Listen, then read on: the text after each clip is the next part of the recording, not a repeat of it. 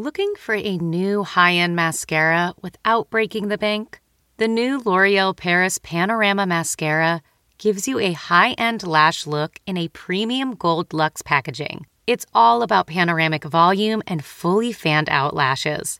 With its tapered brush, the new Panorama Mascara catches every single lash, giving you the false lash look without any of the hassle. Say goodbye to clumps and flakes, because this mascara is specially formulated to resist them all day with up to 24-hour wear. And the best part? It performs better than Luxe mascaras at only a fraction of the cost. You can buy Panorama Mascara on Amazon today.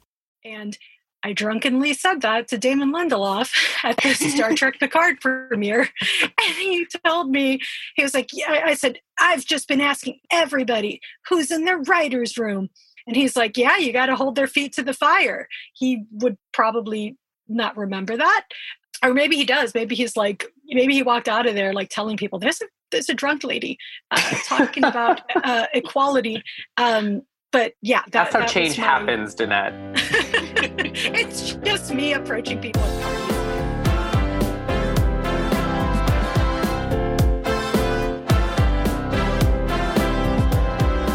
Hello, and welcome to another episode of Push the Envelope. I am the AV Club's editor-in-chief, Patrick Gomez, and I am joined, as I have been for the past few weeks, by our managing editor, Eric Adams, and TV editor, Danette Chavez. Thank you guys again for joining.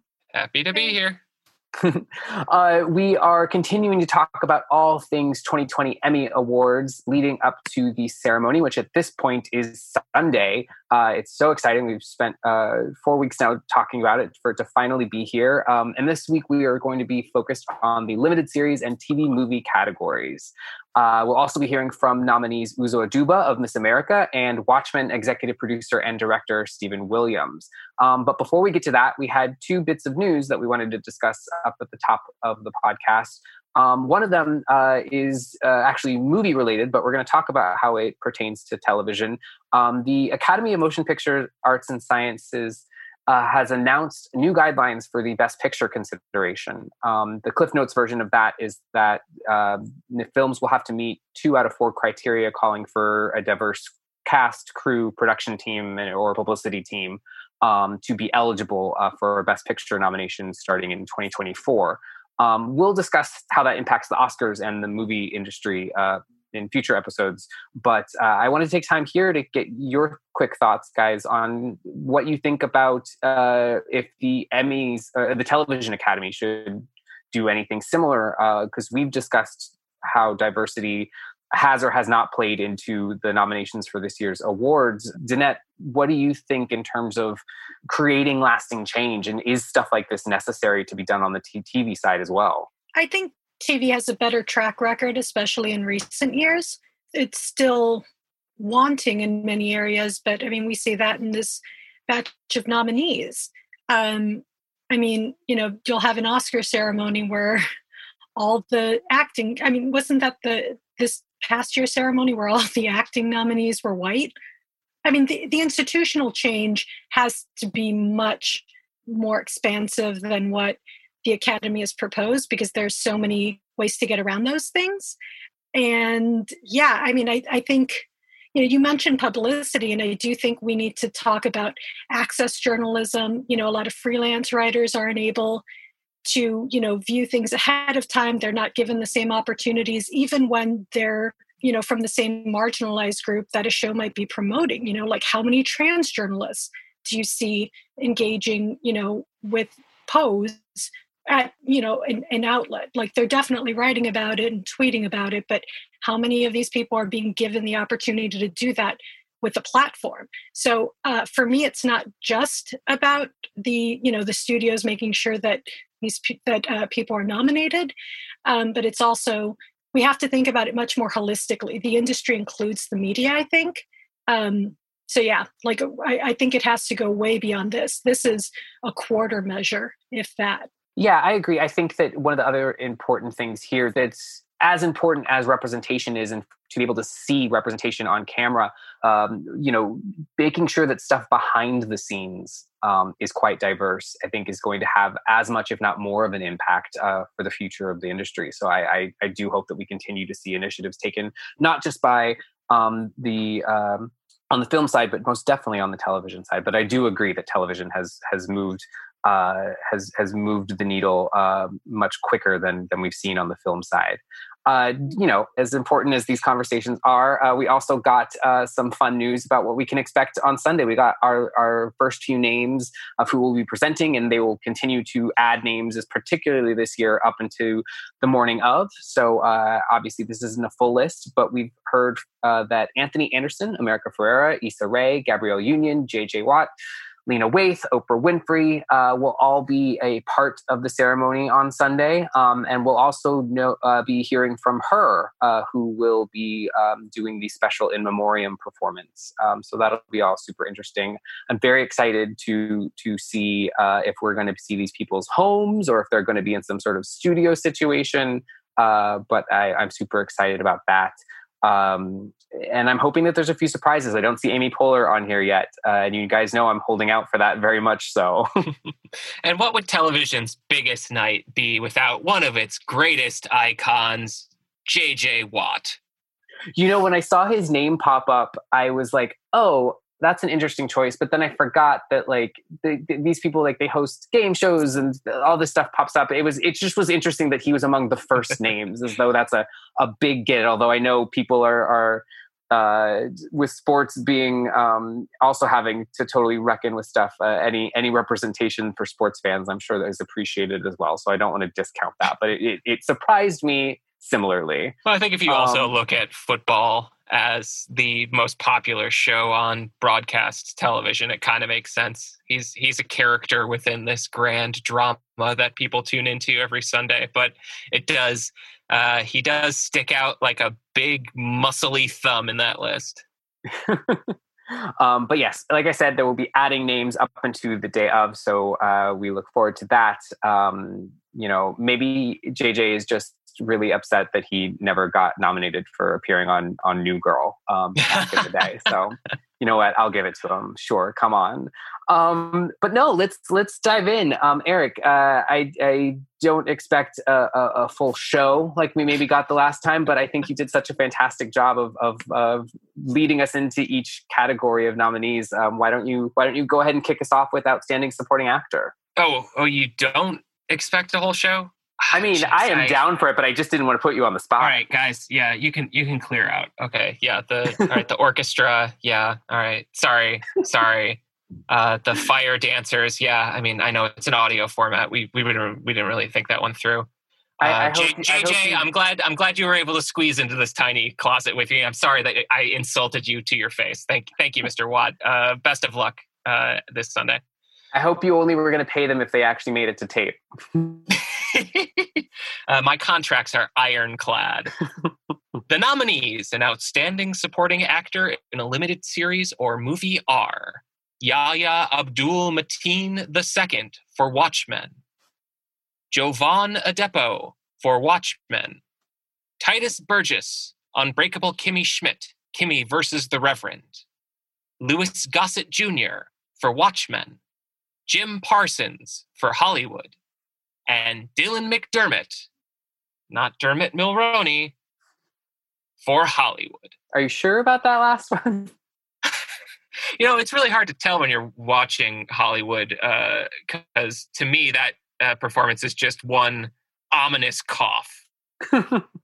Yeah, that one surprised me a little bit. I wasn't a huge fan of Hollywood, but the nominations here did surprise me. Eric, what did you think about the Hollywood ones in particular? The wrong supporting performances are nominated. You've got Dylan McDermott, who's really kind of giving it not his all. It's a very thin performance that's propped up by this tragedy that's seemingly hanging around the corner of his every line. And then you got Jim Parsons, who, there's an ability for him to do mean the way that he does mean as Rock Hudson's manager. I am blanking on his name, Henry Wilson. And that character also kind of seems like he's the residual scum of the sort of more Hollywood Babylon version of the story that Hollywood is telling. And it just doesn't work for me on either count. I really think the missing nomination here is Joe Mantello as Dick, the studio executive. There's a marked difference between the type of work that Mantello is doing versus some of the more cartoony performances that are in Hollywood versus some of the thinner performances. It's one of the things that marks a Ryan Murphy production for me is sort of this inability to balance tones and to blend disparate elements together. And you can really see that really pronounced in Hollywood, which is such a weird miniseries that I nonetheless kind of found myself morbidly fascinated with. Yeah. And Danette, what did you think about Hollywood's nominations here? It's interesting to look at. We've got 3 Watchmen, 2 Hollywood, and then of course we have Titus Burgess, who's nominated for the Kimmy Schmidt interactive or choose your own adventure movie of sorts. So it's a very interesting set of nominees in terms of the project represented. What's funny to me more than anything is how Titus Burgess was just not going to be denied an Emmy, despite the fact that he had, the Emmy nomination, despite the fact that, they had to switch to a different format versus, a whole season of the show. And he was just so sweet when we spoke last month. He had this, it's an honor to be nominated mentality. But he also wasn't really planning to put together a whole group to watch the ceremony. Whereas I imagine, the Hollywood people, they've got to get something going, right? I mean, Gatsby parties were such a big thing in the before times being before the pandemic, not the actual like flapper days. But, I imagine if anybody's going to have a blowout, it's that gang. But Eric already talked about how it was a tonal mess, and so it made it kind of hard for me to latch on to anyone's performance outside of Jeremy Pope's. Yeah, I agree there as well. I also wonder with Titus, because it was like Bandersnatch, where you got to kind of choose paths and different routes. I wonder how many people that watched this in considering him watched all the options, or what if they got a really, the most boring of the options for his character. It's intriguing. That is a good point. I do wonder how that worked. Like, did people just kind of, that Freebird performance alone was, that would be on a, I would think that's what we would see on a reel, right? If we were watching the show in full. But that's a good point. I wonder how somebody makes their way through something like that versus, obviously watching all of Watchmen, which I think it's a bit tough to consume that in one sitting. I'm very glad we were able to do that on a weekly basis. And the Watchmen leads the nominations overall, right? 26, I think. Yeah. Yeah. I feel like any one of, like Yaya, Jovan, or Lewis, any one of them could walk away with this, and I would feel, perfectly happy with the result. My apologies to Titus, because he did tell me he wasn't feeling too great about it. He was just, he commended everybody else who was nominated with him. But, Jovan Adepo, I'm not sure he's gotten quite the same recognition for what is really it's such a significant performance, because at first it's very internal, and by the end of it, it's, and we'll get to this shortly, but this extraordinary being is really it's the high wire act. It's something we talked about, or that I talked about with both the co-writer of the episode, Cord Jefferson, and the director of the episode, Stephen Williams, because, I mean, TV doesn't have the best track record when it comes to depicting violence in a way that isn't gratuitous. And I think Watchmen, walks a very fine line in a way that I hope serves as an example for shows to come. Well, you mentioned your conversation with Stephen, so why don't we give that a little bit listen and talk about Watchmen a little bit more on the other side. To begin at the beginning, there is, unfortunately, an overabundance of imagery that involves the perpetration of violence against the Black body in the cultural kind of storehouse of American imagery. And so I wanted to be very, very careful and considered and mindful and respectful about how we portrayed this event in our episode and in our story. I wanted to make sure there was nothing gratuitous about it, that there was nothing exploitative about it, as best as we possibly could. I didn't want to avoid it because it's a very real part of the long legacy of horror and violence and terror meted out against Black Americans since 1619 and on. And so insofar as that was a truth about the experience of Black Americans, I wanted to make sure that we depicted it. And so it felt like the best way to do that was, again, from the subjective, experiential point of view of the Will Reeves character. And obviously, at the tail end of that sequence, we swap out Jovan Adepo playing Will Reeves for Regina King's character, because she is in fact the person who is reliving that experience that the Will Reeves character had, and she is reliving it courtesy of her having taken nostalgia. But it just felt like we wanted to be, I know I took great pains that day and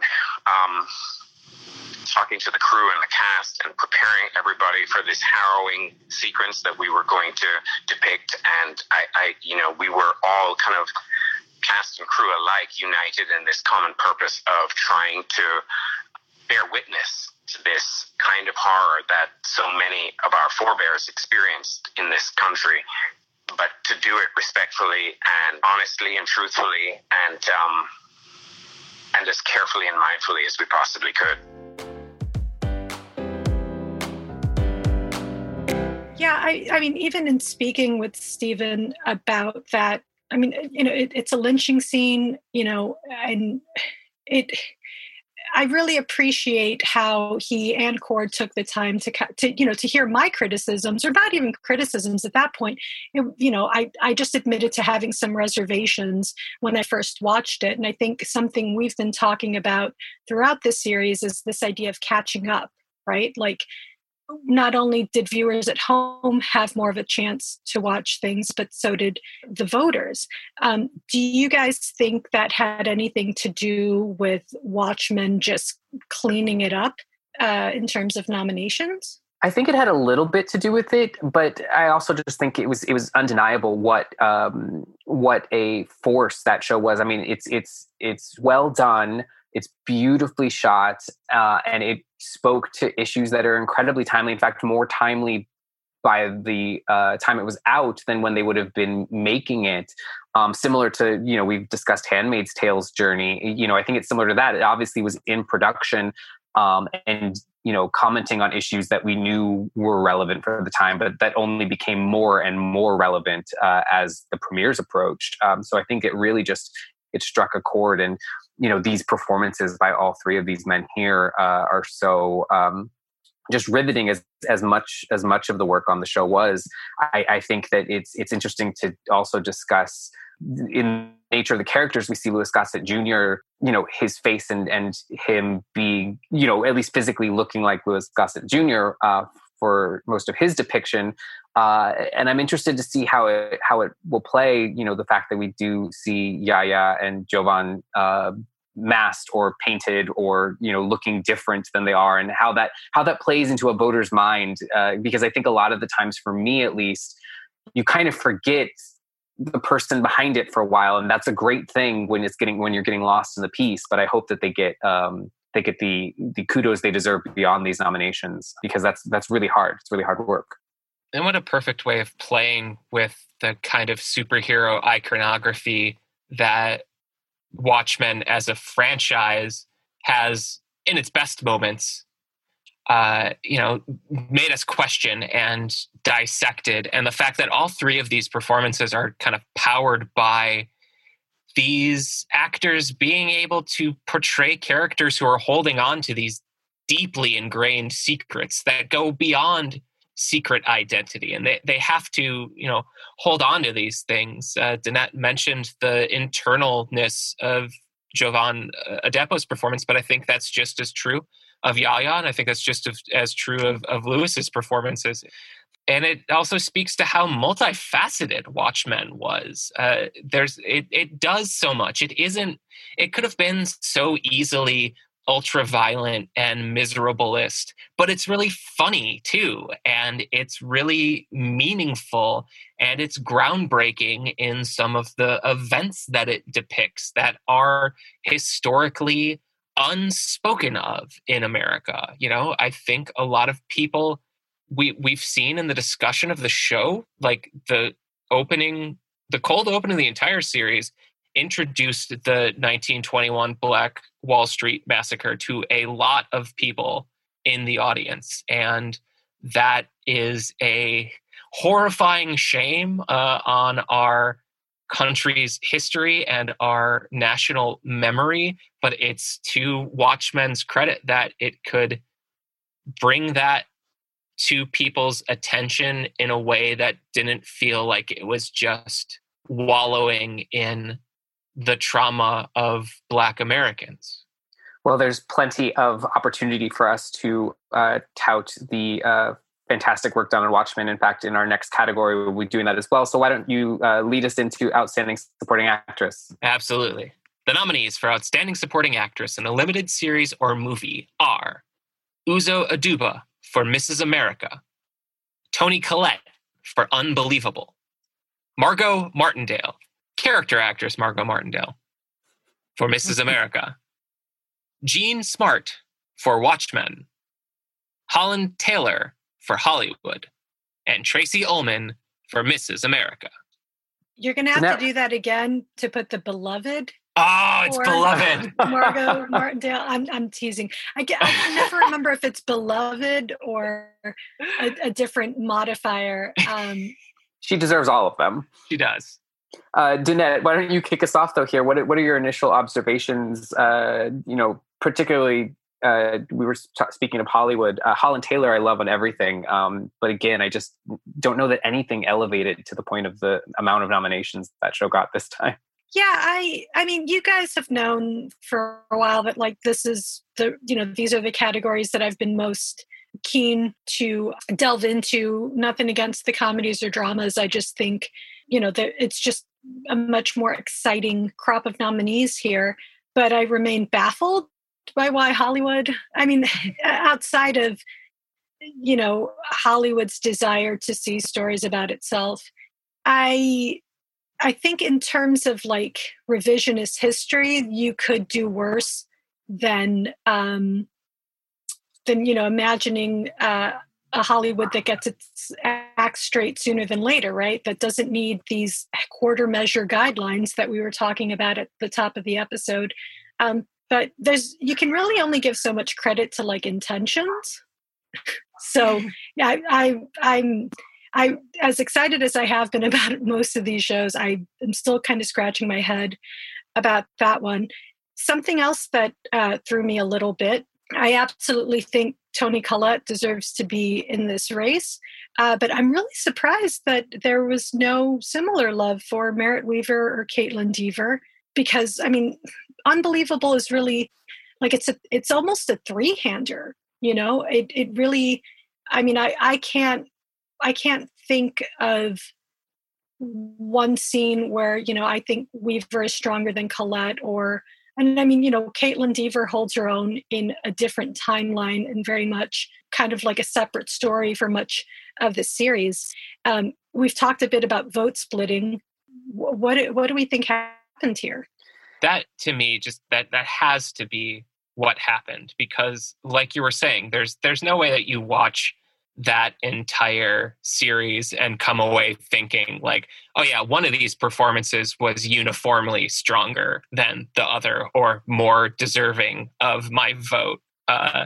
They're all so good, and Merritt Wever especially coming in that second episode and just with her entire being and this sort of compassion that she's radiating, setting up such a difference between the investigation that we see in the first episode versus what she's carrying out in that second episode. Well, you mentioned vote splitting. That clearly it did not hurt Uzo Aduba or Tracy Ullman or Morgan Martindale, all of whom could have many descriptors before their names that are all glowing, particularly for this series. I have to say, like, you know, speaking of timely, like getting to discuss this era of politics and just the radical nature with which things were changed during that period. And unfortunately, you know, we've definitely gone backwards in some ways and or stayed stagnant in too many ways. But I thought that this was another series that was just perfectly timed for our moment, and was so well done, down to the opening title sequence, and just all of the choices they made were so smart, but it really relied on the performances of not just these three women, but that entire team. But I think it helps when you have episodes that have your character name in them, which each of these people were nominated for. It helps to get nominated if you are a supporting character who happens to have an entire episode devoted to your arc as a historical figure. But I'm so happy to see these three here. Danette, what are your thoughts on the Miss America women?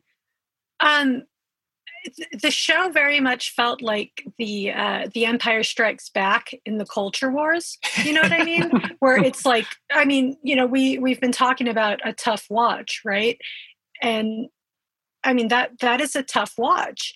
Not least of which because you know, you just kind of get the sense that Phyllis was just much better at what she was doing than some of the people on the right team, right? Like, you know, on the right side of history. Which unfortunately is all too common in real life. Yeah. And I like it. What has been interesting about the discussion around that show is that, you know, some people felt that it lent a little too much humanity to some of these, you know, bad players. I mean, but again, it's the Empire Strikes Back in this trilogy, right? Like we had to sit with the dark side for a while.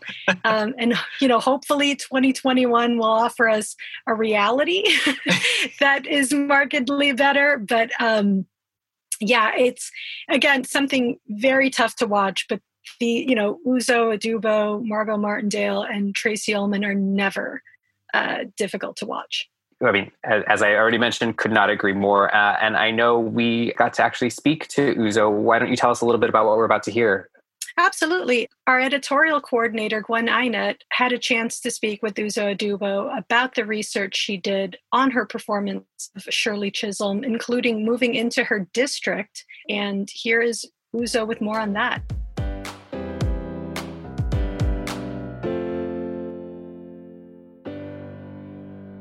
How much research did you do going into Mrs. America?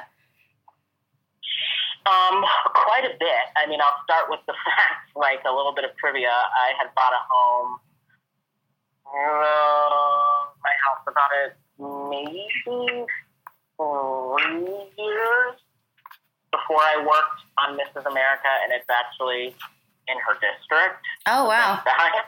Yeah. So when I was a fan of hers beforehand, before hers, I had read a book called, right when I first moved to New York, called The African American Century, which chronicled 1900 to 99, and iconic figures, monumental figures from each of those years, decades. And so there was a section that had been devoted entirely to her, and I was like, Shirley Chisholm. I was like, oh, my mom loves Shirley Chisholm. I didn't know why she did until I read that. And then I was like, oh my goodness, this woman is incredible. What a force. Mm-hmm. And so that's when the beginning of my love for her started. And then, obviously then I moved to Bed-Stuy when I bought my house. And I was so stoked because, Shirley Chisholm Post Office was, right there. And her name's, everywhere. Mm. You know what I mean? Her name was Shirley Chisholm Daycare. It's everywhere. And then I was like, oh, my gosh, I can't believe I bought this house with Shirley Chisholm, whatever. So excited.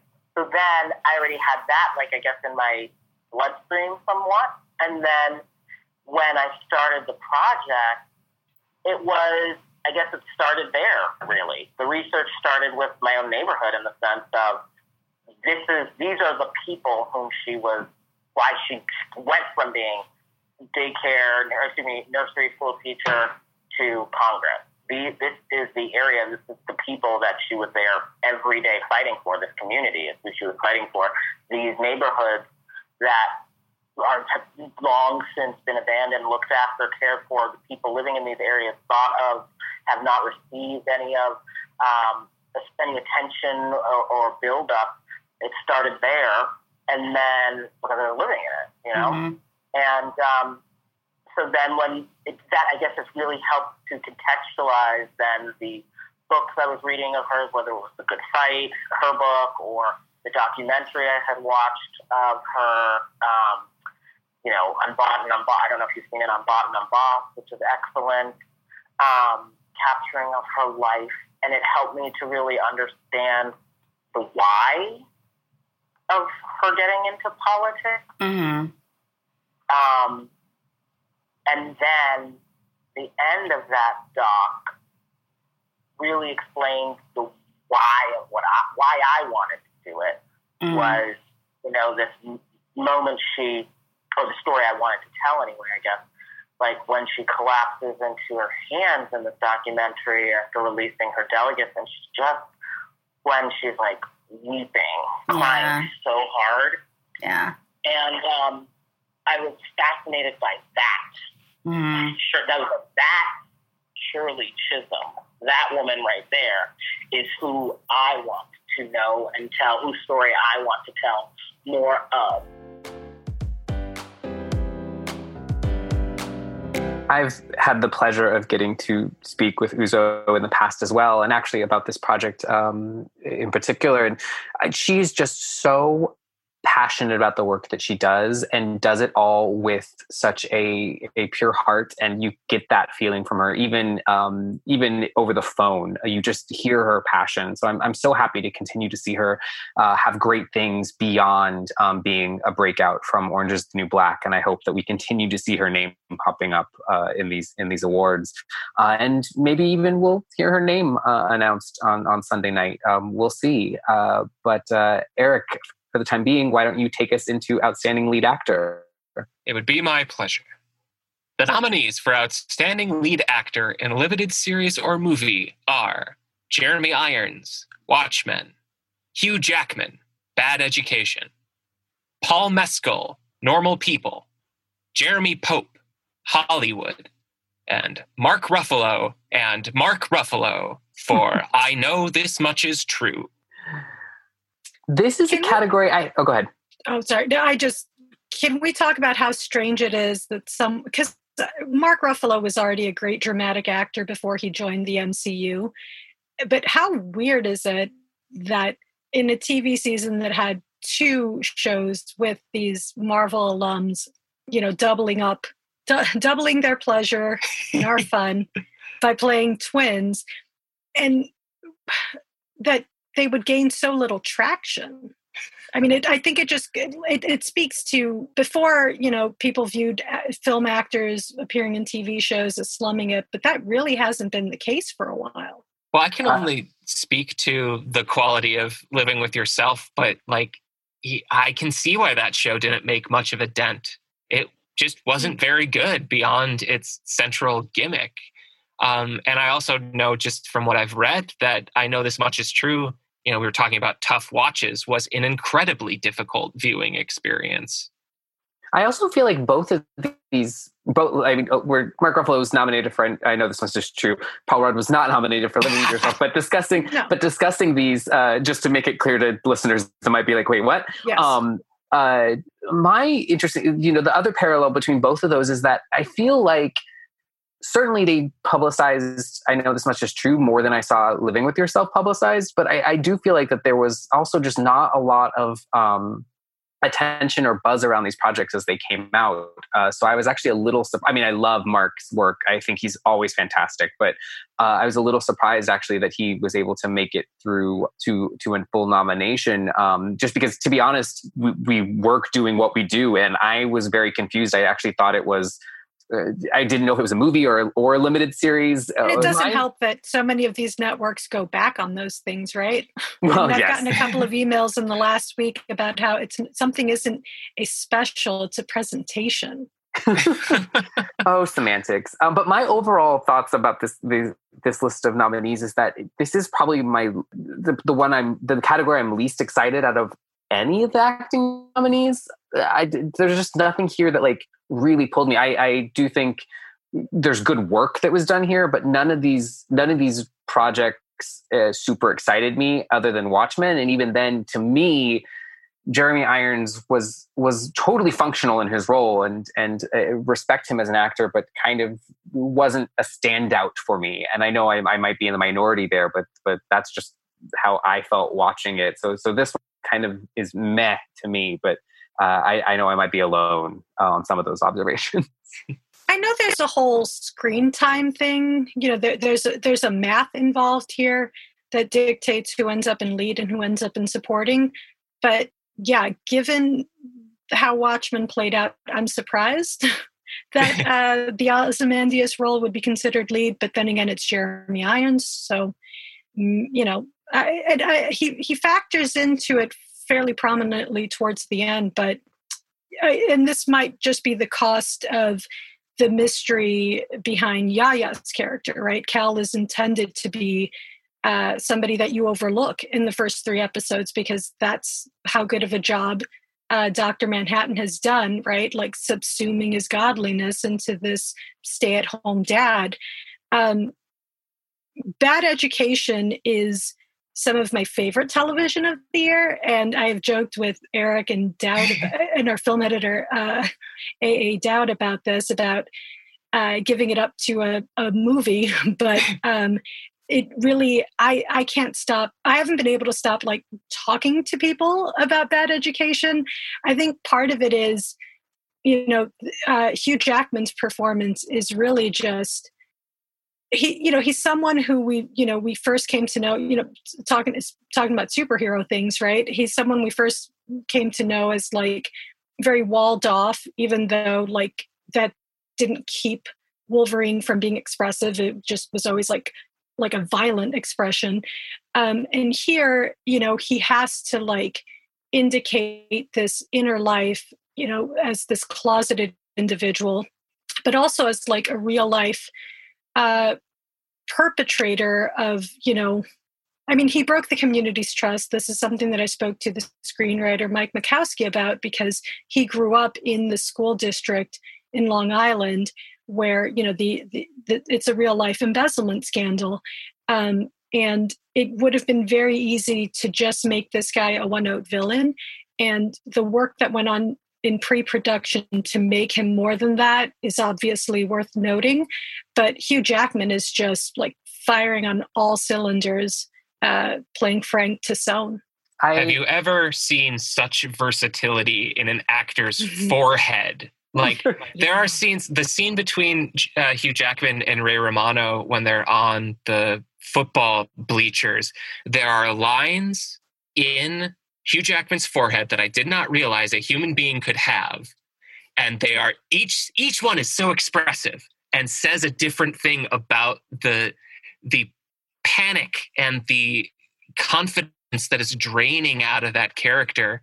Just an amazing performance. I similarly loved his work and think each one of those lines deserves their own little Emmy. But I'm actually surprised that Allison Janney didn't elevate to a nomination in here for supporting. I thought, she's obviously not the focus of the movie, but I thought her work there was quite strong. Again, as it always is, it's Allison Janney. But I thought that her scenes in which she is both cavalier and then panicked about what she does was all very strong as well. So I agree that I'm glad that one kind of shined through here. Yeah, it's an important entry in the I don't know, I guess we would call it the subgenre of Allison Janney typing lustily or nervously. I think about 10 Things I Hate About You. I love seeing Allison Janney at a keyboard.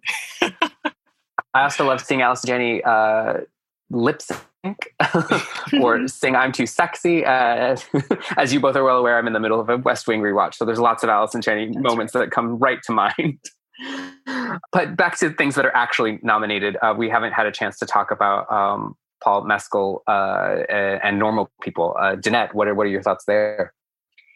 I am not even the biggest fan of Normal People. I have to agree with our reviewer, Jordan Searles, who assessed it as people having this much sex shouldn't look so miserable.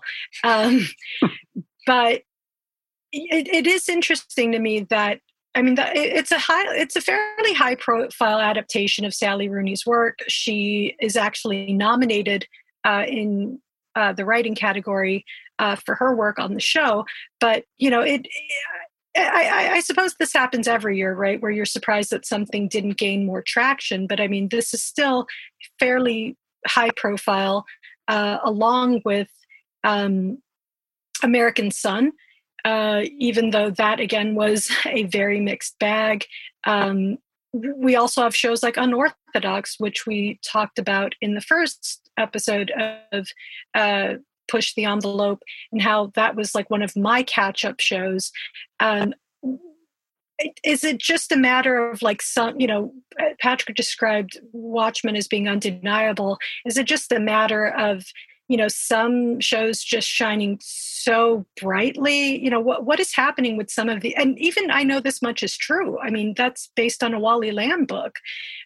What is happening with some of these even more high profile adaptations that they're just kind of not gaining much traction? I have to wonder how much it has to do with how Frankensteined together these categories are still, that we do have, not in the program categories, but in the acting categories, these TV movie performances going up against the limited series movie performances, and what really lingers with you longer and what makes an impression on you, just anecdotally, if you spend time with a character through the length of a miniseries, I would have to guess that that's something that sticks out in your brain a little more strongly than a TV movie performance. You just get more opportunity, like you said, to spend time with them and get to know them, and obviously for the actor to show more shades of that character. But this also goes back to something we were discussing in the first episode, in terms of, should we be separating things by comma and comedy and drama? I was going to say mess that up somehow, apparently. But we see here, just to go back a minute, in the supporting actor category, we see all these dramas, and then you get Tituss Burgess there. And it's almost like, how do you even compare the work that they're all doing? And, so we discussed a lot about, do you still separate stuff by genre? And looking at these categories, maybe it is maybe it is an argument for continuing to separate stuff at least a little bit, to give opportunity for different types of performances to shine. But I think ultimately the answer, Danette, is it's the phrase that we paid to only use once. But I'm going to use it again. I mean, it's peak TV. I mean, I think there is so much content now, and so much good content, that just having a high profile actor or having a high profile title isn't a guarantee that you're going to rise above the fray. I think, we discussed this in meetings, in terms of coverage, and I've heard you more than once say, that could be the biggest thing, or it could be nothing. It's so hard to predict now. It's no longer like, oh, everyone's going to tune in to see that. Yeah. But of course, back to the task at hand. Eric, why don't you take us through the lead actress category?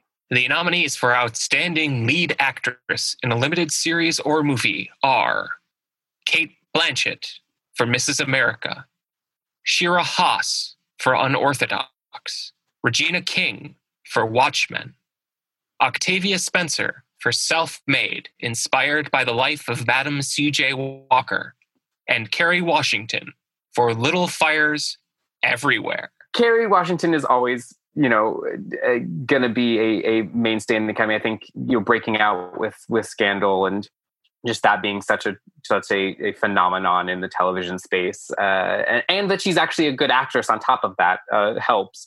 But we discussed last week the lack of Reese Witherspoon in any of these acting nominations, and clearly they chose to highlight Kerry over here, and we discussed why that may be the case. That particularly Danette, I know you were mentioning your feelings about how she was the superior performance in this project.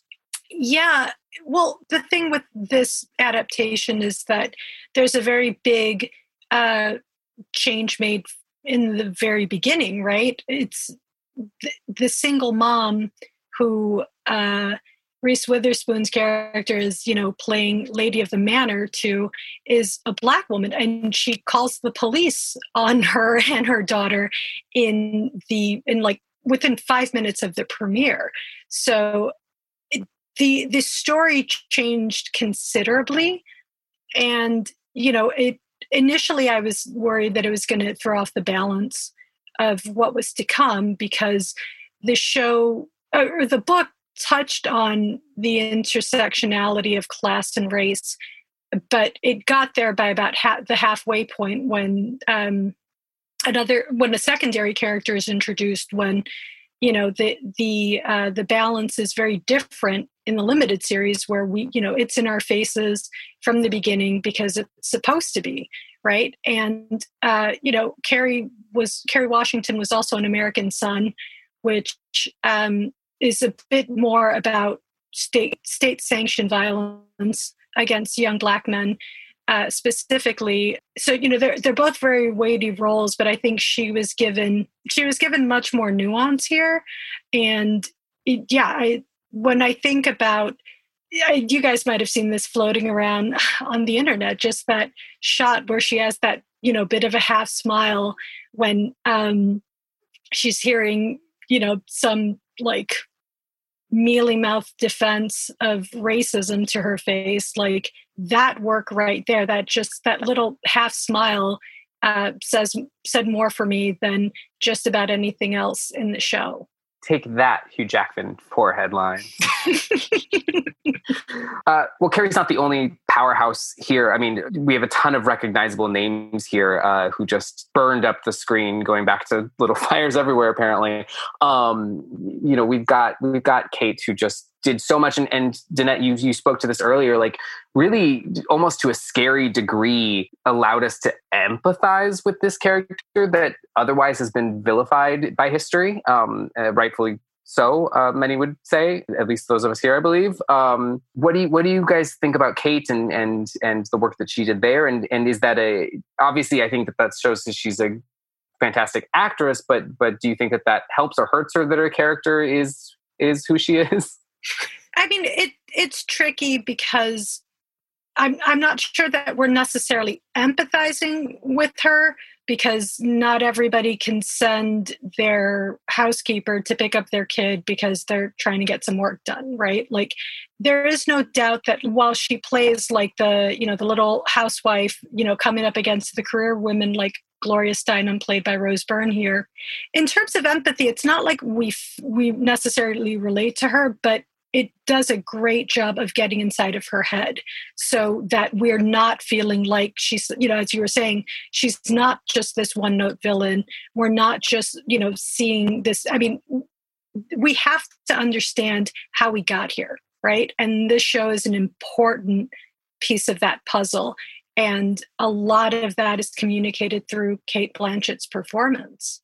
It peels layers away from her, I think, more so than like making you be like, oh, don't you feel bad for Phyllis? Don't you see how she's being belittled by her husband, or what she's up against with her kids? It's very tricky because we use empathy a lot, and I get it. I use it. I love empathetic. Do a Control F on something I write and see how many times I've written empathetic.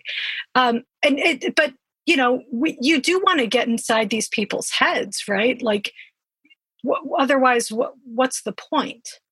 Yeah, and maybe empathy wasn't the perfect word to use there. I think more so what kind of shocked me watching it was how much I was almost rooting for her at times, just because you start to respect, as you said earlier, Danette, her like how smart she is and how she's able to kind of mold things to her point of view, or mold other people to her point of view, and that it was mesmerizing to watch in a terrifying way. Yeah. And I give her so much there. But someone else who had us going right along with them the entire time was Regina King in Watchmen, and for a show that had so many fantastic performances, she still carries that show as such a huge force, and obviously a fantastic actress. I think there's some of those scenes where she also conveys so much in just a quiver of her lip, or because she tries to be so strong and stoic, that the moments that you see when she either breaks down or hides breaking down, it's just devastating. And I keep saying this, that it's tricky. Everything's a high wire act.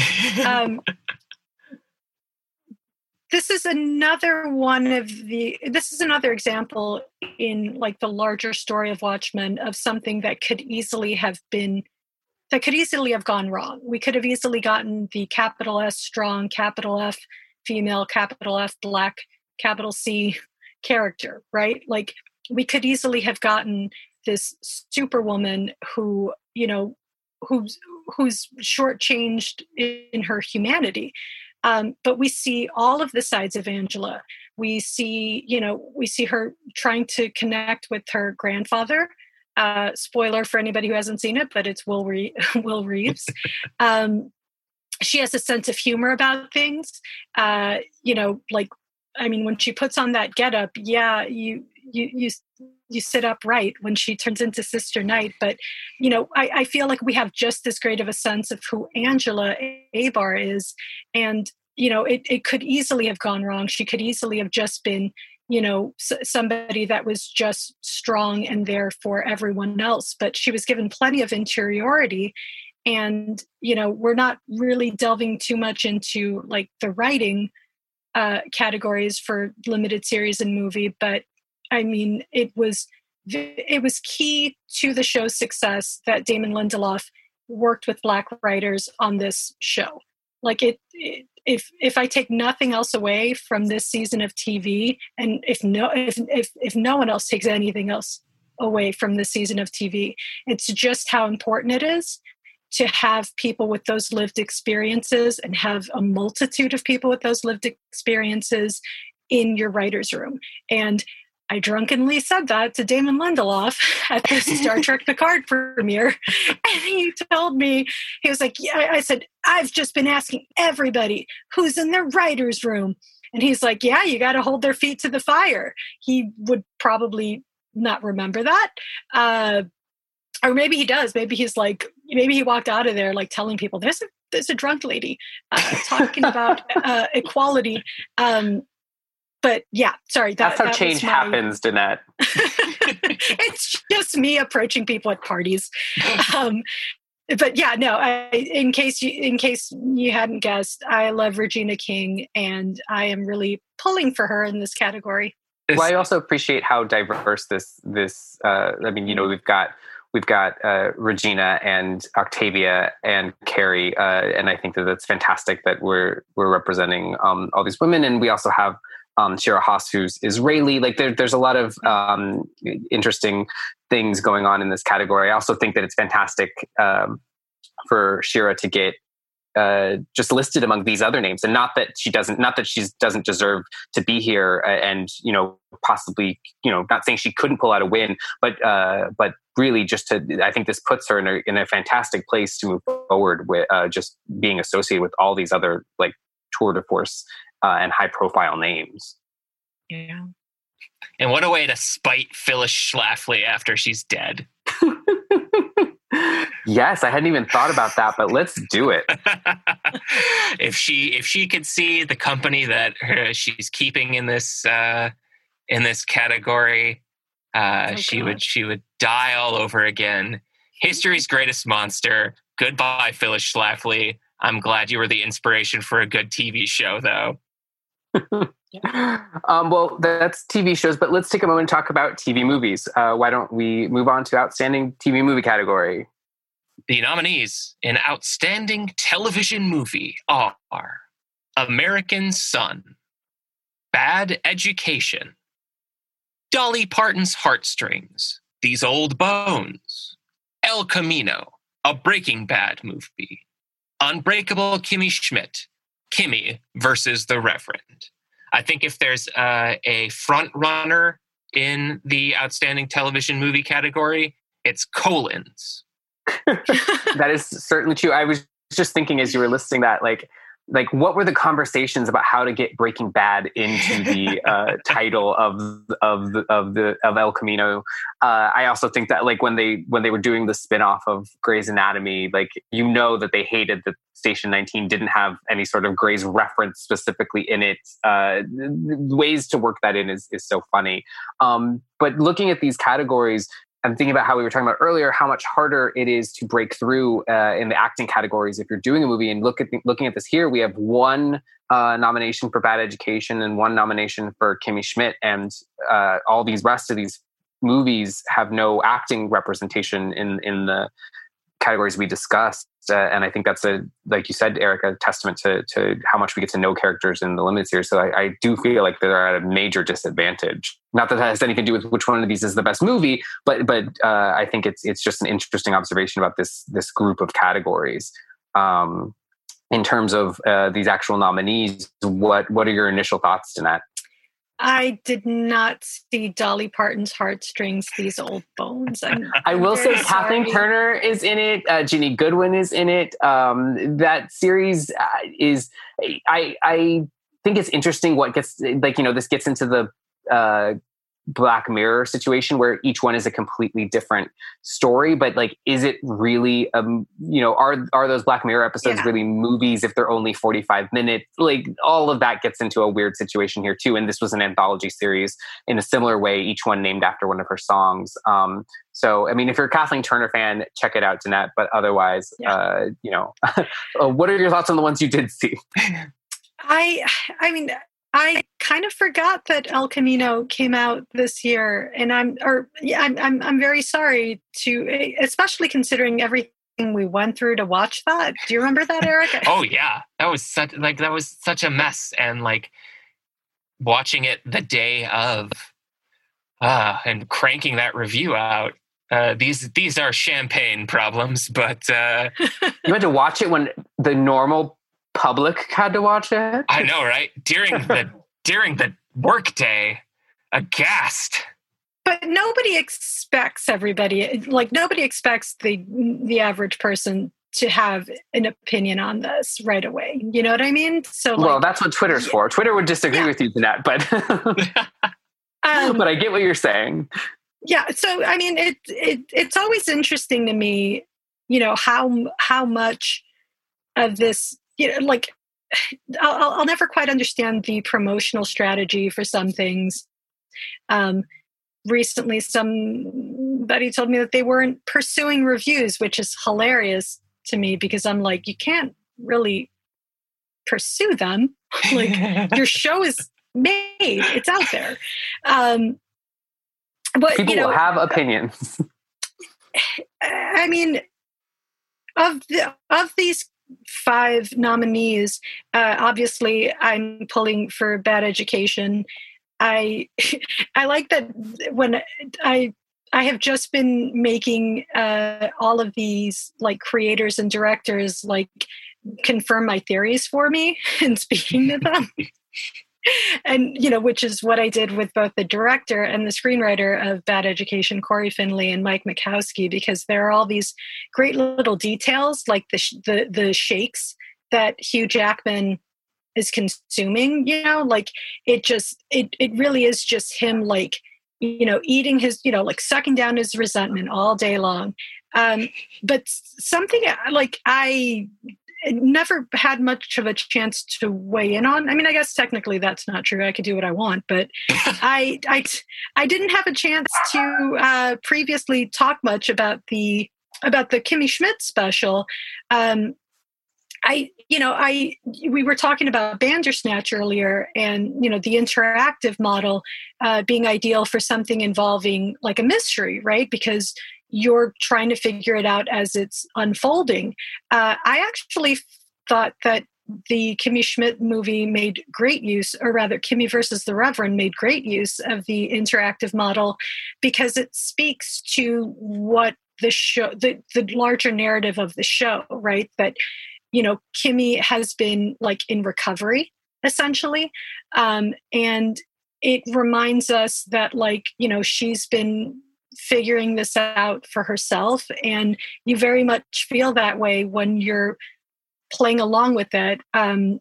I don't know if you can officially call it a choose your own adventure, but I know in the movie they call it a whence thither because they were trying to avoid calling it a choose your own adventure.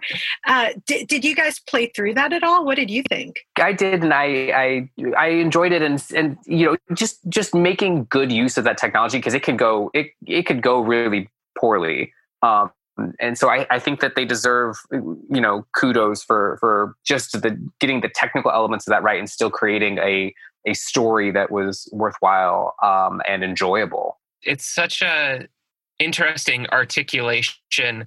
It's an articulation of a production style of comedy that's been in vogue for a little while, and I think is kind of receding now. That sort of idea that you can come into a scene with multiple jokes and multiple alts, as they call them on set, and just kind of throw them all out while you're filming them. And then, the best one gets chosen in editing. Here is an opportunity to make something of all of the different directions that any sort of comedic situation can go in, and not turn it into something like Wake Up Ron Burgundy. Like this is its own thing. It's a great use of the technology, like we said, and it's actually fun to watch and to play. Like, I really didn't want to watch and play Kimmy versus the Reverend because I don't love the concept of the Choose Your Own Adventure TV show. Like, I could barely make it through Bandersnatch, but I was finding myself really won over by the ways that Kimmy versus the Reverend kind of retrofits that format for the machine gun approach to joke telling that Tina Fey and Robert Carlock take to their TV shows. Yeah, I think I'm conditioned for that. I'm currently playing the Telltale Walking Dead games, which is basically all choose your own adventure and go different paths. So I think maybe that also has helped that I've slowly been playing those over the last year and a half. So I'm very conditioned for that. Eric, you mentioned a little bit about the difficulty of actually seeing it, but what were your thoughts on El Camino once you did? It was fine. like, I want to say I gave it a B plus. It was another sort of premise that I felt like I didn't need. It is kind of interesting that this category has 2 sequels to beloved TV shows in it. I was just, while we were talking, I was going back to see if, like, in this category in the past, any other follow-ups like this have been nominated, and I couldn't find any. Like, I thought maybe one of, like, the Dallas follow-ups or something would have gotten an Emmy nomination, but it doesn't seem like they did. So it is kind of interesting to see both Breaking Bad and Kimmy Schmidt, like past Emmy darlings, working their way back into the nominations through the movie category. But it's a pulse pounding thriller, but it doesn't feel like it has the substance of A Bad Education. Like, we were talking earlier about the Frankenstein nature of these categories, and like it really comes across in this award as well. Just the wild variety of things that are nominated, and the missing elephant in the room of Black Mirror being disqualified. Yeah, well, the one notable exception I would say to your rule, Eric, of past movies returning to a TV show is Deadwood, which did get a lot of attention when it came back last year. That's right.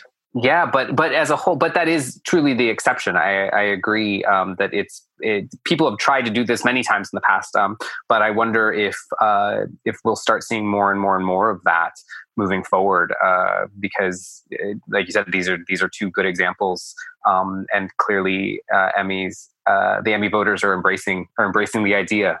So who knows? All these reunion specials could turn into movies or presentations, or what did you say that they're calling them, Danette? Yes, they're presentations now, not specials.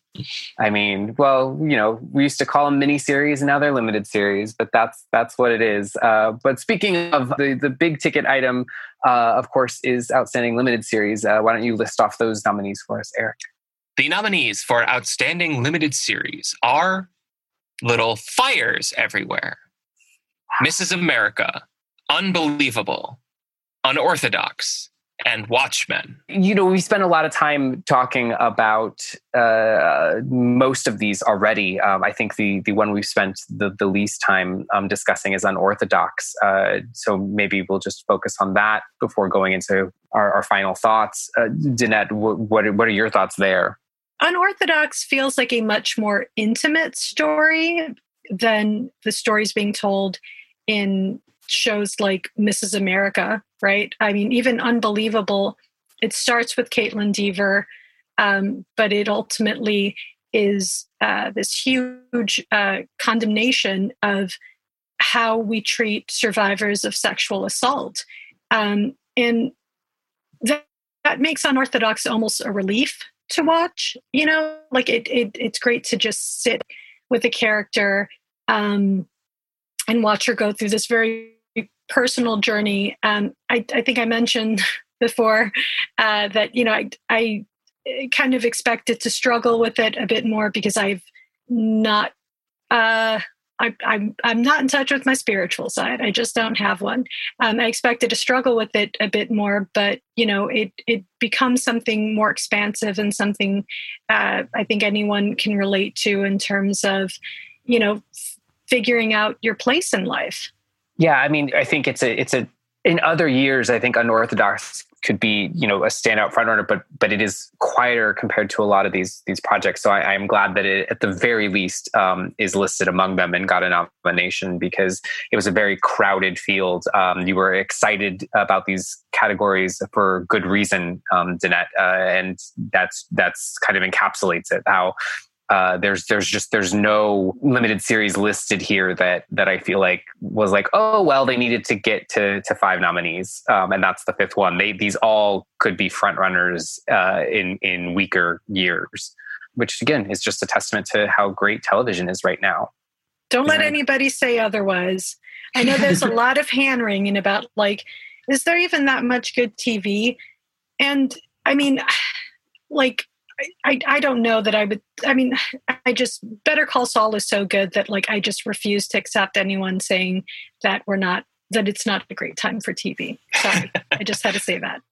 I mean, well, especially if you're looking at a calendar year that gave us Watchmen and Mrs. America in the same Emmy eligibility window. Like those one was my second favorite show of last year, and the other will probably be my favorite show of this year, barring a last minute surge from Joe Pera Talks with You. But yeah, like that such great programs are still being made during this time really pushes back against that false narrative. Yeah, it's certainly to me a false narrative, and I think the only reason that I would say like maybe somebody could think that is I do think that obviously as you look at a lot of the nominees, and I think maybe network television was at sometimes competing a lot more with cable and streaming than it is this year in terms of the content that is able to go toe to toe. So you do have to go out and search for those, and you do. And luckily, we have jobs that allow us access to a lot of the streaming platforms and or screeners at least of certain projects on those. So we are getting access that maybe other people just aren't able to in for financial reasons or whatever. So you do have to go hunting for great stuff, but it is out there, and it's out there in, I think, numbers that we've never seen. So, anyone who's saying that is just not looking hard enough. But speaking of all the fantastic TV, I'd love to go right back through and get some final thoughts from you all. So we'll go back up to where we started, which was Outstanding Supporting Actor. And that is Yahya Abdul-Mateen II, Jovan Adepo, and Louis Gossett Jr., all from Watchmen. We have Titus Burgess from Unbreakable Kimmy Schmidt, and Dylan McDermott and Jim Parsons from Hollywood. Danette, what are your big ticket thoughts? Who's getting the most buzz right now? I mean, Yahya Abdul-Mateen II with The Candyman. Like it can't hurt that everybody that's easily one of the most anticipated movies of the year. So I feel like there's considerable momentum behind that. But I mean, I'd be happy with any of the Watchmen nominees walking away with this one. Yeah, I really hope they don't split it but I do feel I actually am rooting for Yahya as well. Eric, final thoughts on this one? I just feel like he gave such a towering performance once his secret was out, but also like we mentioned earlier, that he was this very smart, very subtle presence when he was technically supposed to be the character that you kind of overlooked.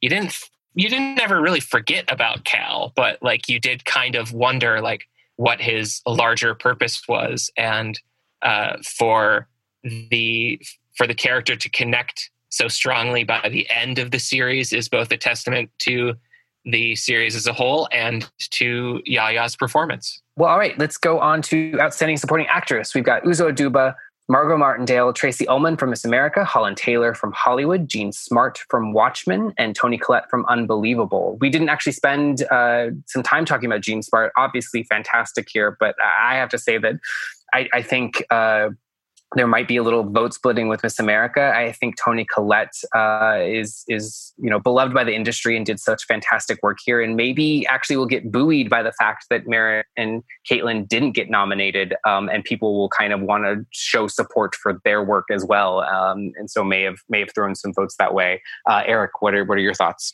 I feel so challenged to have to pick from one of the Mrs. America performers, but I want to give it to Uzo. Perfect. I will take it. I am happy about that as well. How about for you, Jeanette? Yeah, I mean, Tracy Ullman is great in that, that as Betty Friedan squaring off against Cate Blanchett, as Phyllis Schlafly in that big, stay-at-home lady against working, career woman.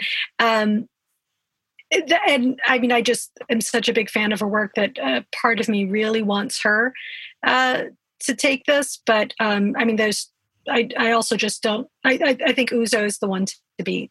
I think this is one of the most competitive categories of the whole evening. So I'd be happy with any of them. Outstanding lead actor, we have Jeremy Irons from Watchmen, Hugh Jackman from Bad Education, Paul Mescal from Normal People, Jeremy Pope, Hollywood, Mark Ruffalo. I know this much is true. Danette, kick us off here. Hugh Jackman. I think I said Hugh Jackman up top. And as much as I look forward to seeing Paul Mescal's gold chain, when he pops up in that Zoom call, I think Hugh Jackman is going to be sipping one of those charcoal shakes. I hope so. I really hope we see a lot of that kind of stuff. But yeah, I mean, I think there's great talent here, very respected talent, but he's not only fantastic in his role, but also arguably the biggest star out of these names. So I think certainly that's where I think the momentum is going. Eric, do you feel the same, or are you going to throw us a curveball? I concur. It is the huge Ackman. How about outstanding lead actress? We have Cate Blanchett, Miss America, Shira Haas for Unorthodox, Regina King, Watchmen, Octavia Spencer, Self-Made, Kerry Washington, Little Fires Everywhere. We'll continue to ping pong back and forth. Eric, kick us off.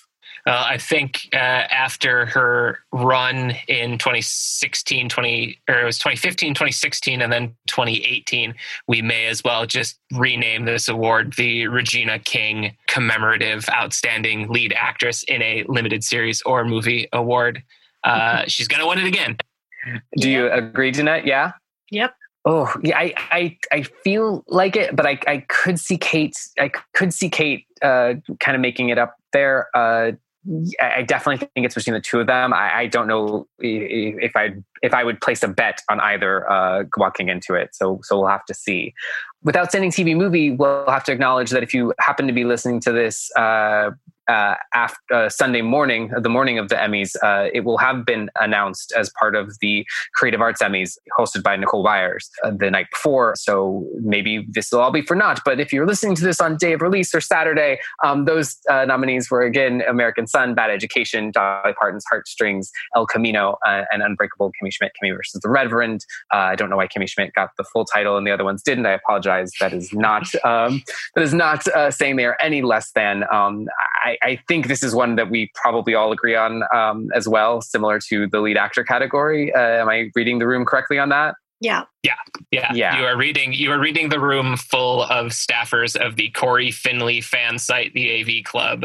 It is Bad Education. Yeah, I think that's the foregone conclusion there. But who knows? Maybe we'll be surprised. I doubt we will.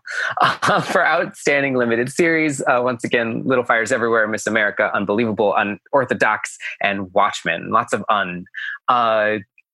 Here, again, I feel similar to the lead actress. Like, I think that there's two clear frontrunners that I honestly could see going either way. I feel like the momentum is behind Watchmen, but I wouldn't be shocked, I guess is how I would put, if Miss America was able to pull it through. Danette, what do you think?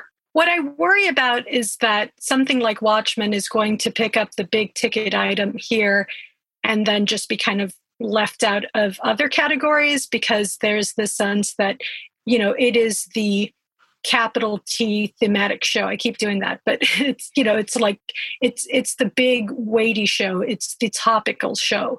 And that the Academy is going to want to recognize that.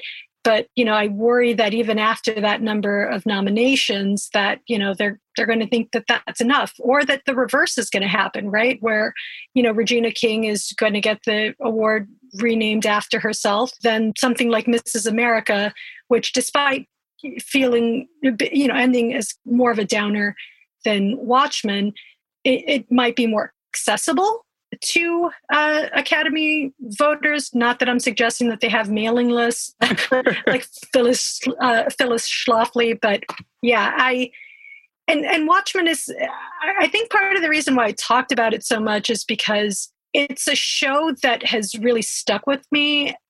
Because I have had to really think about how I initially received that show. I think I was just like very, I didn't have the understanding to grasp how well the show was subverting, racist symbols, right? I keep coming back to it because I think that's what we want from a TV show, not a one and done, like, oh, that was great, and then you don't think about it again. I mean, we couldn't recall off the top of our heads what the grade was for El Camino, right? Like, perfectly enjoyable in the moment.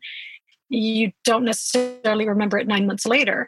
And I feel like my initial assessment of Watchmen was much more restrained.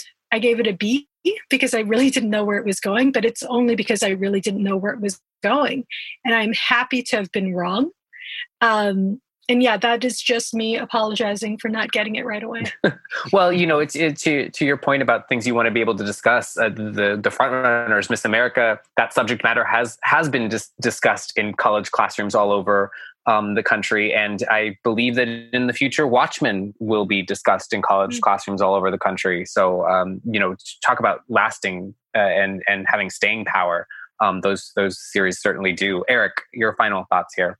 I just wanted to piggyback on what you guys were saying because my pick is also Watchmen. But when you talk about whether or not there would be future seasons of that show, I think Danette's point proves that there doesn't need to be, that it just kind of perpetuates. It never really leaves you. So why improve on that or try to improve on that, which you probably couldn't unless you took a whole different approach and still tackled such meaningful subject matter in such a provocative and also entertaining and thoughtful manner.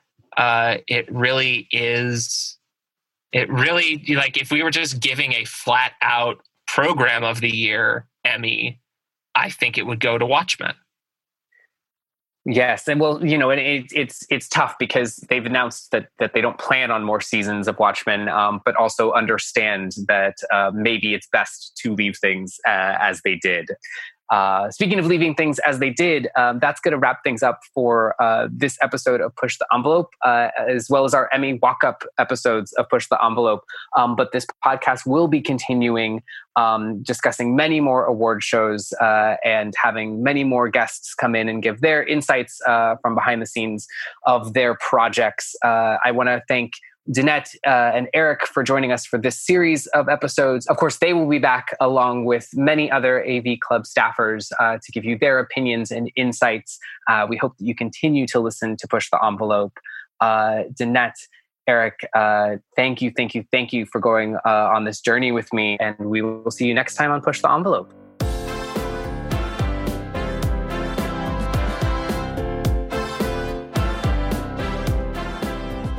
This week's episode of Push the Envelope was hosted by Danette Chavez, Eric Adams, and me, Patrick Gomez. It was produced by Iris Lynn and Carl Blomberg, and edited and mixed by Zach Goldsboro.